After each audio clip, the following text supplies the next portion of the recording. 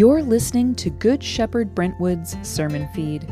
Today's sermon was preached by Father Fred Schmidt and recorded on the 12th Sunday after Pentecost, August 20th, 2023.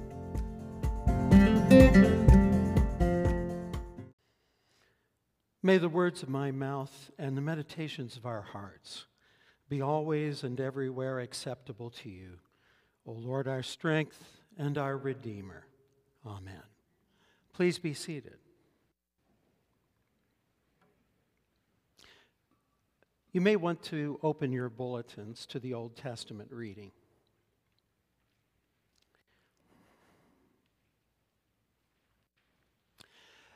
I confess, almost any movie or television show featuring the mountains of Montana automatically has my attention. So Taylor Sheridan's Yellowstone was an easy sell for me.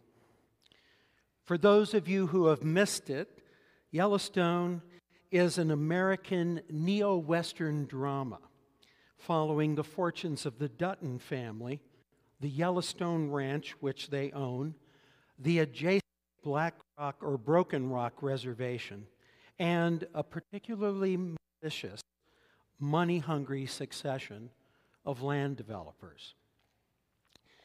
There isn't a single character in the entire story that isn't, well, complicated. John Dutton is the patriarch of the family. Between Dutton and his ranch hand, Rip Wheeler, there is more than enough skullduggery. But for many viewers, the character that is surfaced more forcibly than anyone else is John's daughter, Beth, a cutthroat businesswoman who is not adverse to destroying companies, careers, and people, is fiercely loyal, protective of her father, and determined to protect his ranch at all costs, even though she herself has no interest in ranch life at all. Hence, the meme on social media and t-shirts, "Don't make me go all Beth on you." And my variation this morning on the Old Testament, "Don't make me go all Rachel on you," which is the title of my sermon. Rachel may not have Beth's M.O., she is certainly one of Scripture's forceful figures, and she is nothing if not fiercely loyal to her children, protective of her place as Jacob's wife, and determined to ensure that she and Jacob have children who will secure the future of their family. As Mother Natalie noted last week, thanks to Rachel's father Laban, achieving those goals was never going to be an easy thing to do. As the story goes, Jacob worked for Laban for 7 years in order to take Rachel as his wife, and when the time came, Laban insisted that he take Rachel's older sister first. So Jacob ended up working another 7 years in order to marry Rachel. Did Jacob think that he could pull one over on Laban? Did love blind Jacob to the tradition that Leah needed to be married first? Or did Laban trick Jacob by suggesting that he would marry off Leah or ignore the requirement that the older daughter be married first? The text doesn't say. And ancient rabbis struggled with what actually happened. Some even suggested that Rachel told Jacob the trickster that he would never outsmart her father, something that all future son-in-laws should take to heart. And that Rachel and Jacob worked out a series of secrets that would let Jacob know that it was her, even in the dark on their wedding night. The same rabbis went on to suggest that when the time came, Rachel couldn't bring herself to shame her older sister, So she told Leah what the signals were, which is why Jacob did not know who he was married to until the following morning. The sun rose. If that's the case, and the rabbi's explanation seems as good as any other, then Jacob the trickster met his match not only in Laban, but Rachel as well.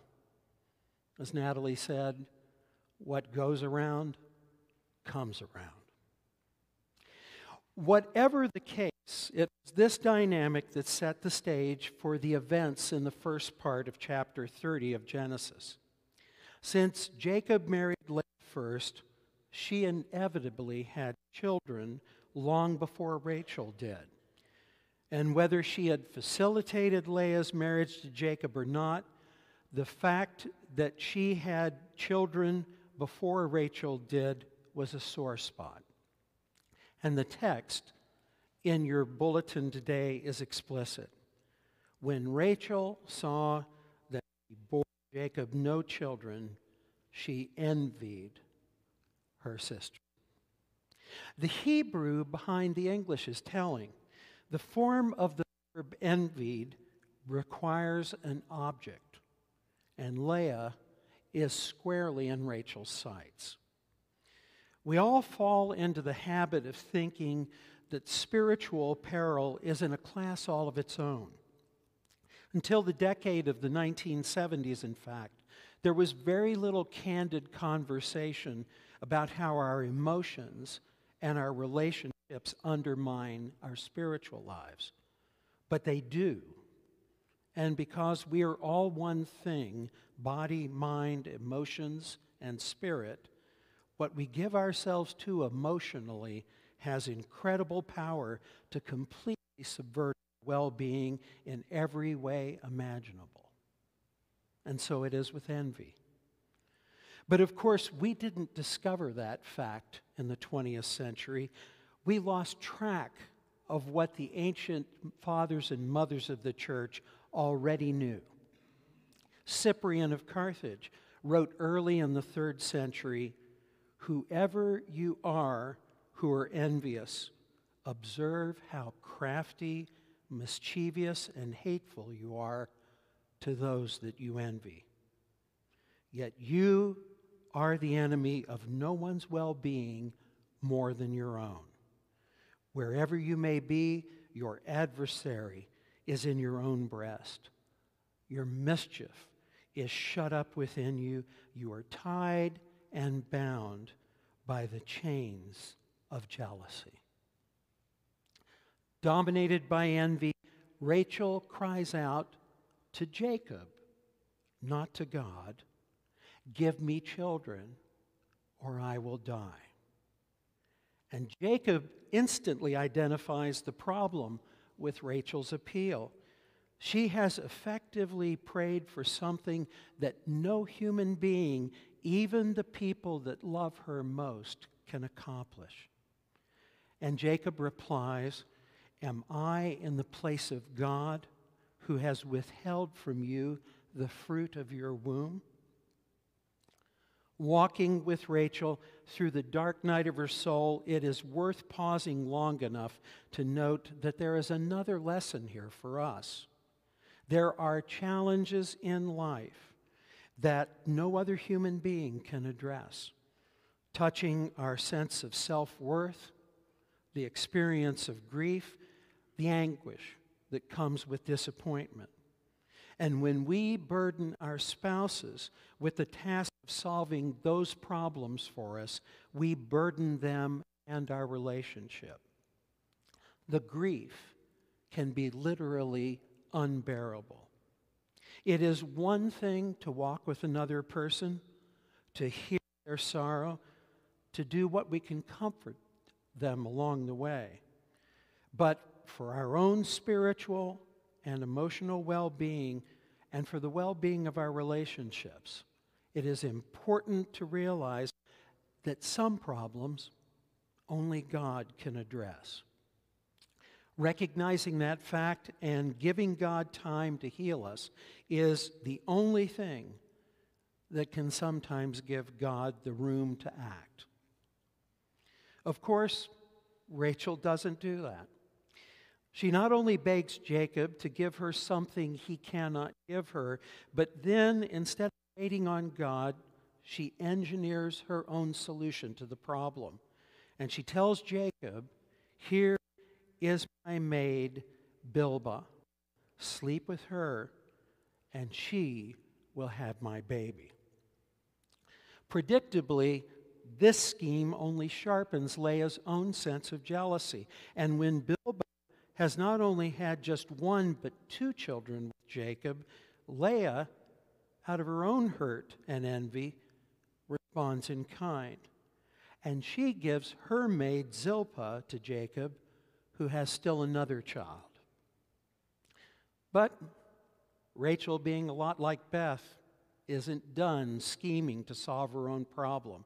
And she negotiates with Leah to obtain fruit or mandrakes that one of Leah's sons has harvested, thinking that that will address her infertility.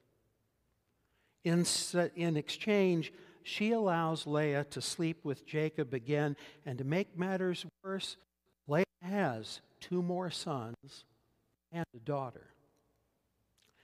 By this point, Yellowstone begins to look tame.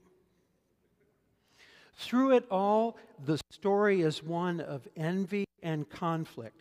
Both sets of children are given names that echo the conflict. A daughter is born who seems like almost an afterthought.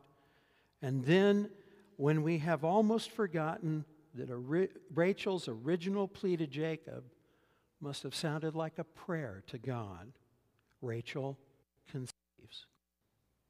As Genesis notes, then God remembered Rachel, and God heeded her and opened her womb. She conceived and bore a son, and Rachel said, "God has taken away my reproach." And she named him Joseph. What are we to make of this chapter of Rachel's story? As one of my friends notes, if you want to make God laugh, tell him your plans. But an even better rendering of a bit of wisdom might be this: if you want to make God laugh, tell him you are doing all the planning. One of the most powerful features of the book of Genesis is the way that certain themes appear again and again. And in the story of Rachel, Leah, and Jacob, we are confronted with the truths that underline the story of Adam and Eve in Genesis 3. Like them, we are already made in God's image. But too often, we act like we are God. We act like we know better and that we can do better. So when we hatch our schemes for doing what we think God should do, and when God should do it, then things go sideways. Misery ensues, conflict grows, we blame one another, and we hurt one another. But in spite of our choices, the message of the passage is that God will do what only God can do.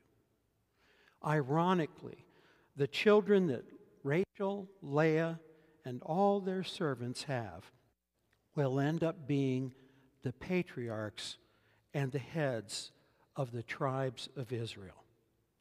And God's promise to bring healing to humankind will be worked out first through them and through Jesus, through the family history that stretches back to them. Could that history have unfurled differently? Of course it could. Could it have been marked by less deceit and conflict? Absolutely.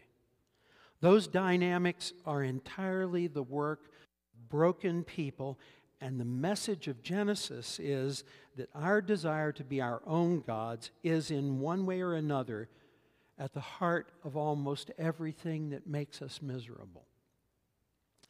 If there is a fundamental difference between Yellowstone and the story of Rachel, Jacob, and Leah, it is that in Yellowstone, God is absent from the story.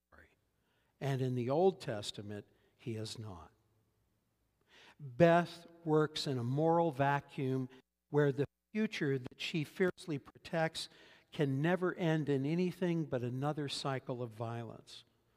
By contrast, on the other side of Rachel's scheming is the work of God, which transcends both what she can imagine and what she can accomplish. And the good that God does is not thanks to Rachel, but to the triumph of God's grace over what she does. The message of Genesis to us is not, here is a perfect woman, follow her, go all Rachel on life. The message is, here is a woman driven by passions and goals that take her from God's will, only to end up witnessing to the goodness and the grace of God. We can take the long and painful journey that she did to discover that truth, or we can embrace it from the place we find ourselves this day. Let us pray. Gracious God, we confess that all too often we lack the patience and the trust necessary to wait on you. And we make our lives miserable with the substitutes that we offer for the control that we assert over our lives. Help us to listen, help us to wait, and help us to trust. In Jesus' name, amen.